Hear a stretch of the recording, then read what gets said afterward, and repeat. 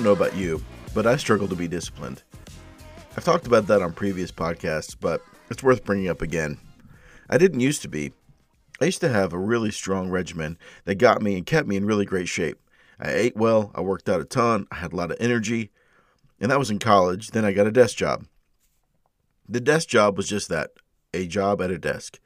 In fact, it was a job in ministry, which meant not only were you just sitting at your desk, you were probably eating somewhere as well.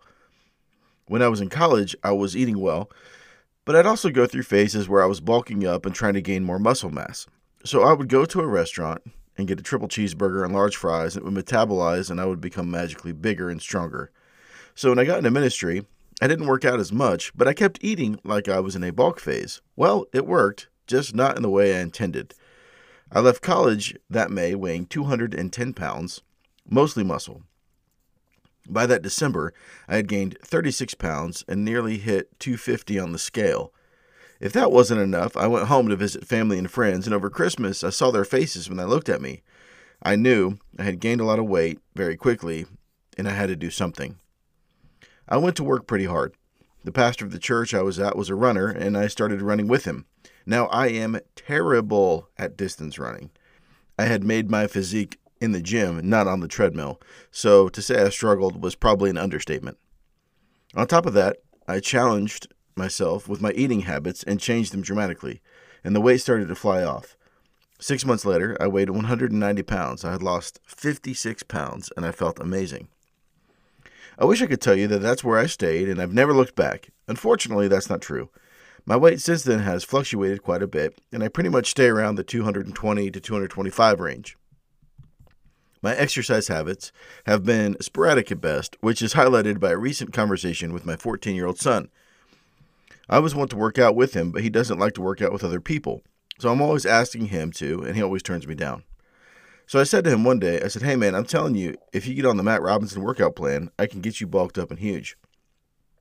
He said, "Oh, is that the plan where you get really inspired and work out for a couple weeks, then don't for 6 months?" Ouch. When he said that, I honestly didn't even get mad because I just nodded and thought, yeah, that's actually true. But I'd be lying to say if it didn't sting a little. Whether we know it or not, we're creating frameworks for our lives that produce the results we're getting. Recently, I was in a meeting at work with our chief technology officer, and he was talking about the vicious cycle that we can find ourselves in. The cycle starts with a belief. The belief is, I'm doing everything right. Most people live here. We live in a place where we can easily justify our decisions and make it about us. So we inherently believe that we're doing everything right, otherwise we would change. However, the other side of the vicious cycle is, I'm not getting what I want. So we believe we're doing everything right, but we're not getting the results that we want. So the results are telling us otherwise. This can play out in all areas of our lives. I'm doing everything right, but my marriage is really wacky. My spouse must be the problem. I'm doing everything right, but I weigh the same. I must just not be able to lose weight. I'm doing everything right, but I'm stuck in my job. My boss must not like me. We can easily vilify everyone else rather than have to look at ourselves in the mirror and recognize that we need to grow, which is exactly what leads us into a virtuous cycle. The virtuous cycle starts with, I'm not getting what I want, and as a result says, how do I need to grow? This is what it looks like to be mature. We recognize that we only have control over ourselves and no one else. So if we're going to experience change, we need to be the ones to bring change about. This kind of framework applies to any area of your life that you'd like to apply it to. For me, it's been incredibly helpful to move my life forward. We all have a tendency to play the victim. When things aren't going our way, it's much easier to blame others or the forces working against us and proclaim that they are the problem, but it certainly isn't me. Our society likes to help us further this logic as well, removing as much agency as possible from each person to actually have to look in the mirror and face the truth. Phrases like, well, that's just who I am, or I was born this way, or this is my true self, and so many more are prevalent and mask themselves as true or noble, but they're ultimately just supporting the vicious cycle I just referenced. Christians are good at pointing this out in others, just like I did, but we're equally as guilty of it as well. We slack off on our spiritual disciplines and we find ourselves struggling in some way, and say, well, it's just been so hard for me to hear from God lately. He must have me in a desert season. Now, it is true that those seasons are real, but the reality of this moment is simply that we're not seeking God at all. So, of course, we're not going to hear from Him clearly. For me lately, I've been in a new season of work. I've got an awesome promotion, and I'm learning the ropes of the new role. It's been really fun, but really intense. I've been doing my job, plus helping out with an open role we have, plus advocating for project management across the discipline and the whole organization. I get to work at 6:45, and by the time I get home at night, I'm completely wiped out. Now, I just said I love my job and my promotion and where I work and all of that, and it's all true. And I'm going to make a statement now that sounds contradictory to that. The statement is simply this: I don't like this. Now, I'm not opposed to working hard, nor do I dislike my work. Honestly, I love this job, like I just said. It's incredibly fulfilling, and I get to use my skill set in pretty awesome ways. But the part I don't like is how tired I've been lately. I'm physically tired, yes, but I'm more tired spiritually than I've been in a long time. I'm not on the verge of some kind of craziness, but I see signs that I'm not as healthy as I could be. I'm giving my best at work, and my family is getting what's left over. Symptom number one. Symptom number two is I'm so tired that I find myself sleeping through my alarm and cutting my time with the Lord short, or sometimes I don't even have it. Symptom number three, I'm losing steam for the awesome community that God's put me in my church. Now, those three things are pretty big red flags that something is probably not right. I was talking to some men recently about this that I'm in accountability with, and I said a phrase, and it really struck me as true when I said it out loud. And the phrase was simply this: the spiritual framework I've set up for my life is no longer sufficient to sustain me through this season. Seasons come and seasons go. I don't expect some of the stress I have at work right now to always be there. It will shift from area to area and will take a new form, of course, but this is a particularly intense season for a lot of reasons. That intensity won't naturally trickle down into other areas of my life. What I mean is, just because my time at work is intense doesn't mean my time with the Lord will naturally grow in its intensity as well. Or just because work is intense doesn't mean that I'll have the same energy and intensity to play with my kids and be with my family when I get home. In fact, the opposite is true. When I'm intense all day at work, I have less intensity to give to my family and to the Lord if I'm not intentional. I had the same conversation with a friend of mine who was going through it. He just moved across the country. Their house was a mess, their new house. Their kids were struggling with the move. His work life was crazy, and he was struggling everywhere. The spiritual framework he'd set up for his life was no longer sufficient to sustain him through this season. So what does it look like to reevaluate this framework? As we get into this, I will say that none of the things I'm about to say are silver bullets designed to fix all of your problems. Rather, they're indicators or places to start as you're evaluating your own personal framework. The first one is simply this: what does my daily time with God look like? If you have trouble answering that question, a schedule or a methodical approach to that time might help you. Number two, do I find daily time with the Lord meaningful? If you have a daily time with the Lord and it doesn't feel meaningful, why doesn't it? This is actually a great conversation to pray about. Lord, I want to meet with you, and I recognize you supply all my needs, but my time with you is flat, and I feel like nothing comes out of it. Change me, Lord, to make significant alignment with you happen in my life. Number three, how much time do I spend worshiping? Now, I understand that we worship in everything we do. But in this case, I'm talking about putting on a worship song, raising your hands, and singing in your living room or wherever. I'm talking about a full Sunday morning worship experience. I started doing this a couple years ago, and it really changed my life with the Lord like you wouldn't believe. I don't do it every day, but every time I do it, it marks me so deeply, I think, I should be doing this every day. Number four, do I look forward to my time with the Lord? I hope so, but if not, why not? What's missing that could help? Now, I don't want to be a guy who just throws out questions with no answers. So here are some things that have helped me when I'm reviewing those questions personally. When I evaluate my time with the Lord, I look through the toolbox I have to build my framework. The tools I have available to me are basically this: scripture, prayer, worship, journaling, silence, and sermons. Now, there's other things in there, but this is just for, I'm talking your own personal quiet time. The tools I use most are scripture, prayer, worshiping, and journaling. When I'm thinking through my framework, I usually start with my prayer life. How's my prayer life looking? This is my number one indicator of how my spiritual framework is set up. If my prayer life is strong, everything else is usually strong. If my prayer life is struggling, usually I'm not getting as much out of scripture, worshiping, or journaling. So when I say I'm struggling to pray, here's a few things that help me. These are very practical. Some of these are going to be like, wow, you really made a podcast about this? But yeah, because they really do make a difference. The first one is to make a list. Now, this one's pretty obvious, but it's one I often forget about. I need to make a list of things I should pray for.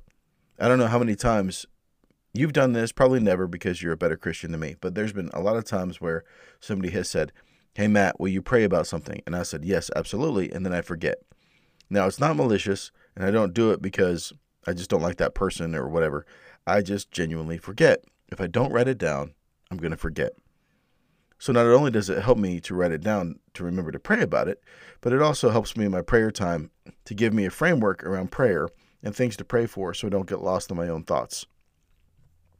It helps me stay on track and usually jogs my memory of other people I need to be lifting up in prayer as well.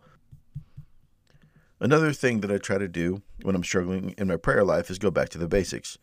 Jesus talks about in the Lord's Prayer that the first thing we should do is praise the Lord. Praise God in our prayer time. Our Father who art in heaven, hallowed be your name. Right? This praise, this reverence that we lift up to God. So one of the ways I do that is to praise through the alphabet. Yes, I said praise, not pray.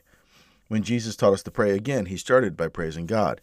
And I can't tell you the number of times when I've wanted to praise God through prayer, but there's times when you go through your Christianese alphabet and you kind of run out of things to say. And at least for me, I ran out of words. And so I needed something to jog my memory and to keep me in line to praise God. So I started thinking about that. So I'll start with A. Lord, you're awesome. Lord, you're amazing. I thank you for the way that I've seen you move in my life. Lord, you're beautiful. Go to B, right? And then down to C, D. It's, the alphabet. But the point is, it really does help. It's actually pretty fun. And you'll say things to the Lord that maybe you felt or thought, but you've never articulated before. And ironically, a lot of times, those are my best prayer times. Sometimes I'll also pray the Psalms. Now, this one requires the Bible, obviously, to be in front of you. And it doesn't just have to be limited to the Psalms, but it's a great place to start. Basically, just pick a psalm and read it. While you're reading it, write down all of the descriptors of God that are listed in each psalm. So you'll end up with a list that's, 5 words long, maybe 2 or 3, maybe 25, depending on how long the psalm is. And let's say you have the words, mighty, holy, protector, love, and mercy.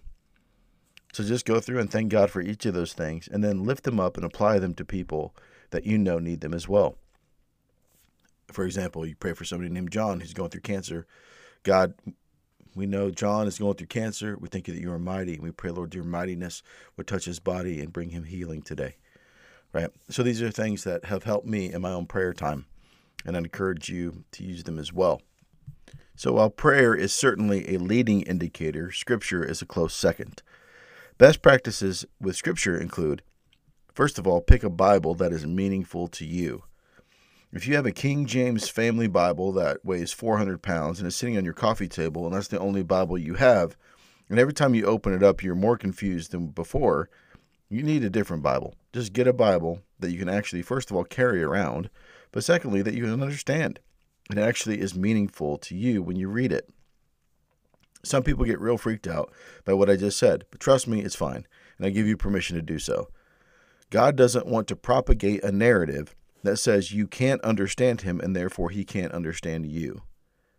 That's the opposite of what Scripture is for. So get a version that you love to read and is meaningful to you.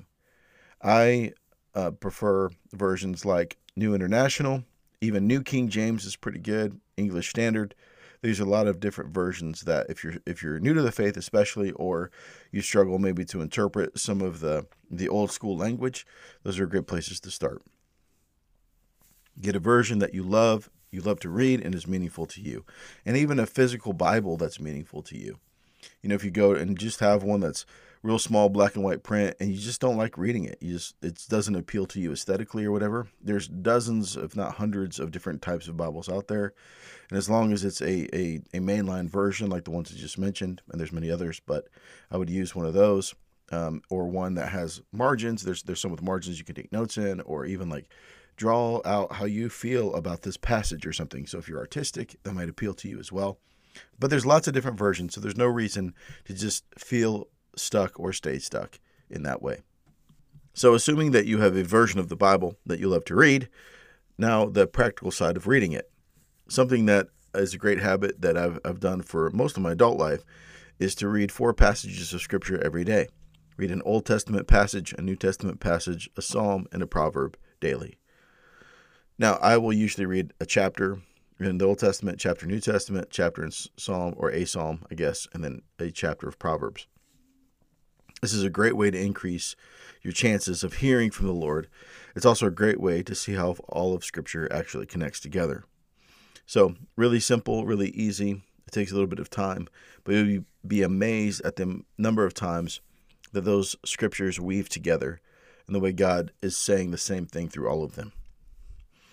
If you don't like that idea, you can use a Bible reading plan.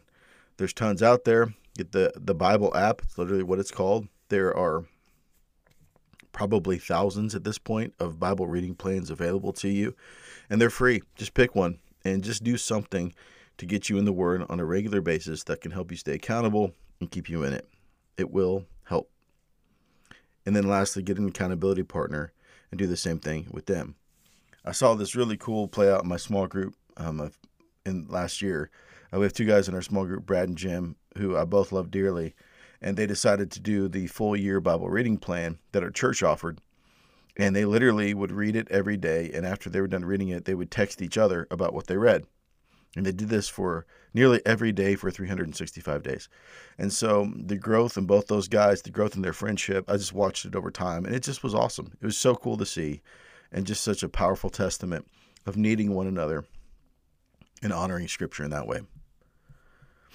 Okay, so moving on to worship. This is another good tool that we have in our toolbox to build ourselves a great spiritual framework, and one that we probably don't use as much as we could. If you're struggling to read the Bible or pray, I would just encourage you to stop what you're doing, turn on some worship music, and sing to the Lord. There's a reason in church why we start with worship music. It's because we need to reframe our hearts and minds and awaken to God's presence. Doing that at home will truly impact your quiet time with the Lord. I know people do this in the car, on the way to work, driving around town. And I would just encourage you too. Maybe you're a stay-at-home mom, or maybe you work from home or something like that. I would just encourage you to turn on worship music in the background all the time. It makes a difference. I mean, whenever we are physically, in a way, ushering in the presence of the Lord, we're giving that level of permission to God to come into our presence as we want to be in His, and reveal Himself in those moments. You're going to see amazing things change in your home. You really will. Journaling is something that I don't do enough, but every time I do again, it's like, man, this is something I wish I did every day. It's a great way to articulate out all the things that are happening in your heart and mind at one time. Journaling helps me slow my mind down and get what I need out onto the page to see what actually is happening within me. Deep are the wells of a man's heart, the Proverbs say. Who really knows what's going on in there? There's been so many times I felt that, but then when I journaled, it became clear. It's also a great way to document what God is saying to you so you can look back on it later.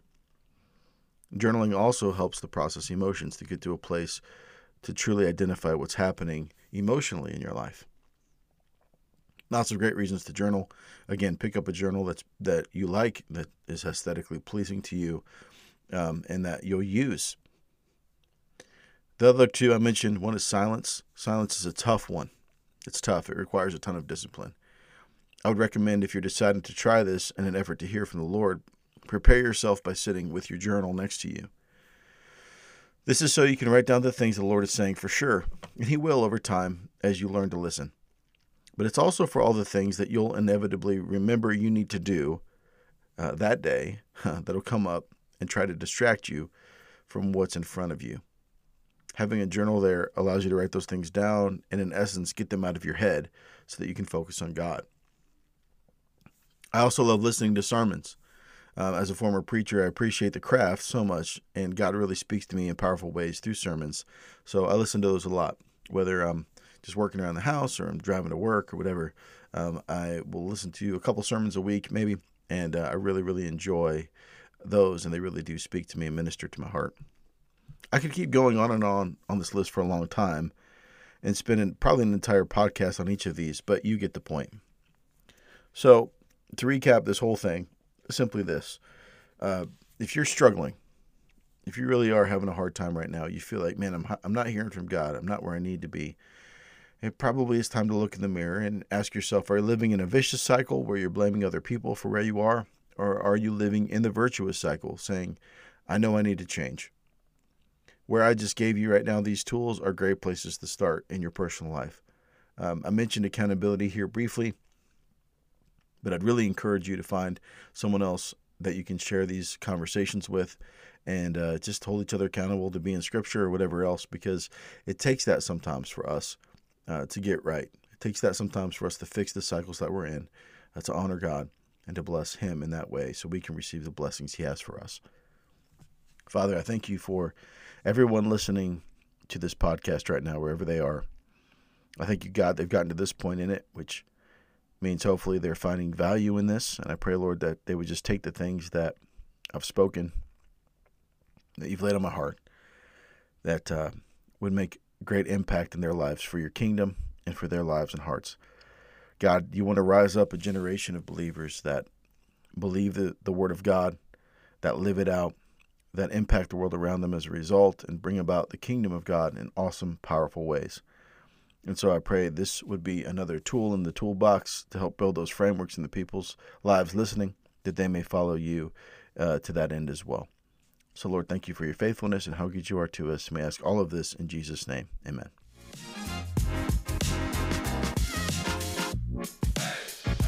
Well, I want to thank you again for listening to this podcast. Wherever you are, I just pray God's richest blessings on your life, and that everything that He has for you, you will be able to embrace and enjoy and come to fruition in your lives as well. Thanks. Have a great week.